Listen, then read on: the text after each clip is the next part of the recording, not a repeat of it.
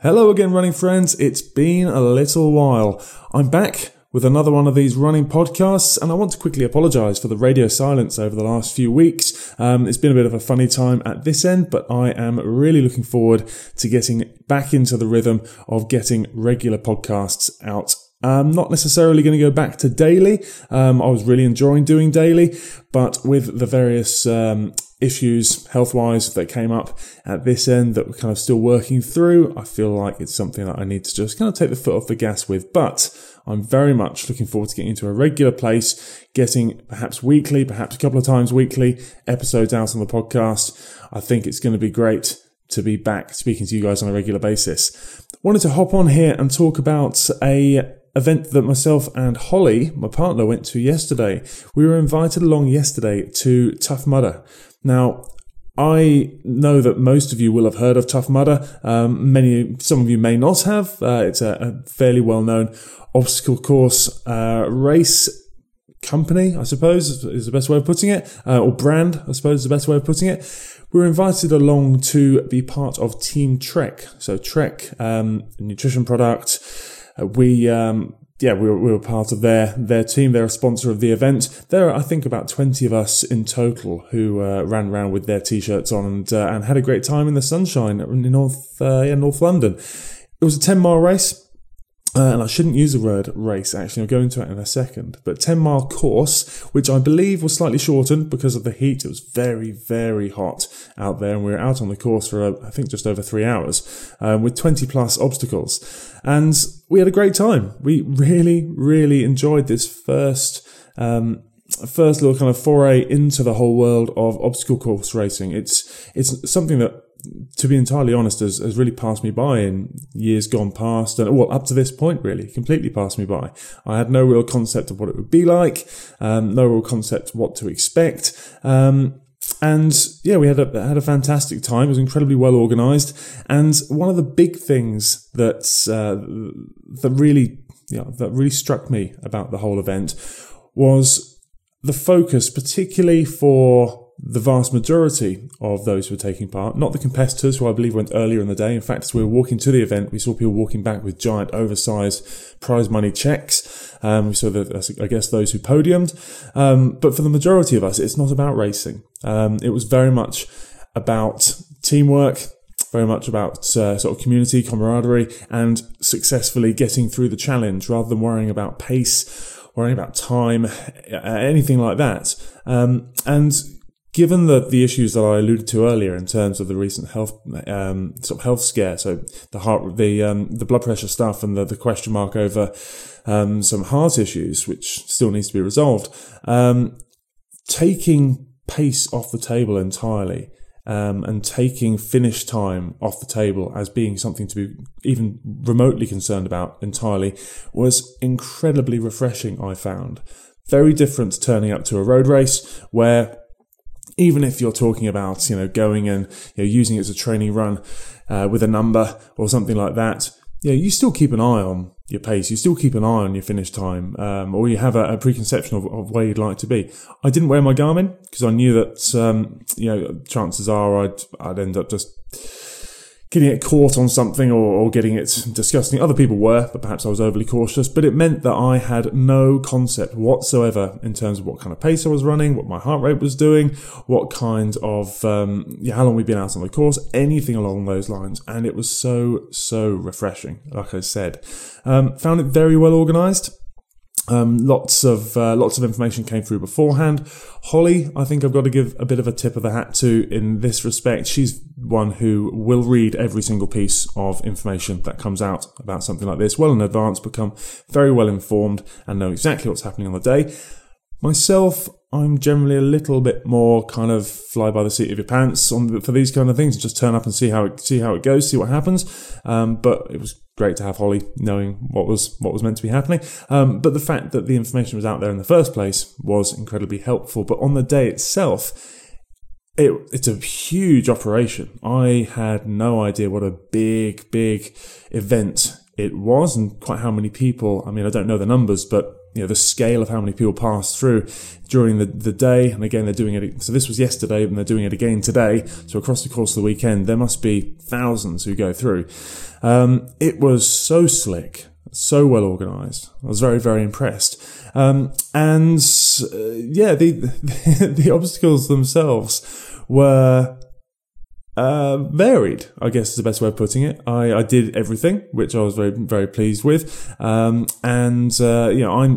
do have a little bit of an issue with claustrophobia. I don't like tight spaces. I'm a big guy.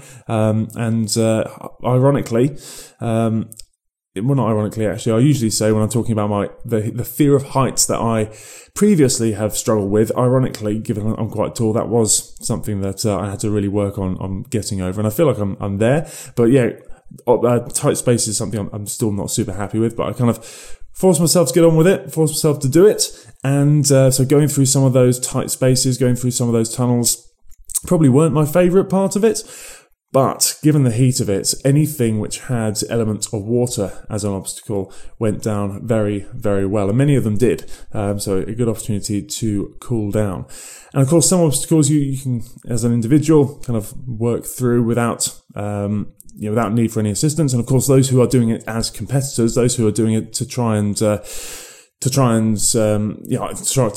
or to try and PB. The idea is that you don't get any external support. But for the vast majority of us, the masses going through, the big part of the whole thing is about teamwork and helping each other through. So some other obstacles, you really do need to team up with those who are around you, either whether you're doing it as an organised team or just the person who happens to be next to you at the time when you rock up to the obstacle, and help each other over. And it was lovely to kind of be involved in that real positive, supportive vibe. I think probably my favourite,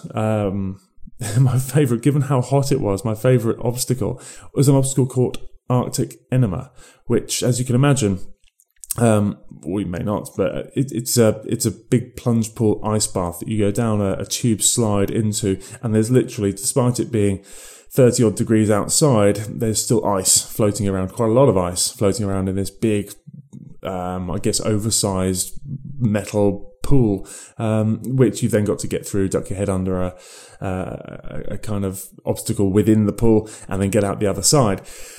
You're only in there for a few seconds, but it takes your breath away, and it is cold. But given how hot it was outside, it was actually a very, very welcome opportunity to chill out a little bit. There were some others which I didn't enjoy so much, like the electric eels, which is you're crawling through on your front for what must be 10, 15 meters underneath a kind of a barrier, if you like, with live electric wires coming down, which obviously the voltage isn't high enough to do you any damage, but it's definitely enough to give you a bit of a jolt every time the electricity passes through and it makes contact with you.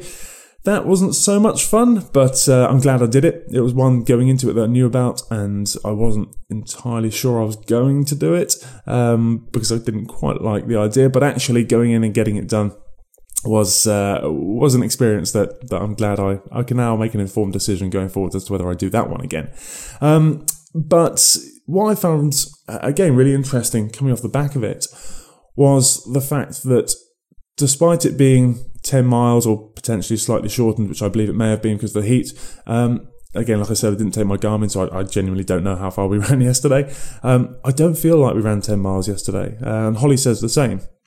And for me, 10 miles, it is, especially when I'm regularly running, as I have been for the majority of this year, it's fairly well kind of water off the duck's back, and I won't feel much anything the next day really. But given that I haven't really trained, I've run maybe 3 or 4 times in the last 4 or 5 weeks, because again, like I mentioned, all this health stuff that's going on at this end, I feel today like we hadn't even run. And I think the nature of the fact that there's such stop-start between the obstacles. There's, you clearly, you do the obstacle, you run to the next one, you do the obstacle, you run to the next one. But because there's no focus on pace, there's no focus on finish time, even the running in between on this, cross-country type course, and the fact of doing it with a mixed ability group, you're very much taking it at a pace that the group can handle.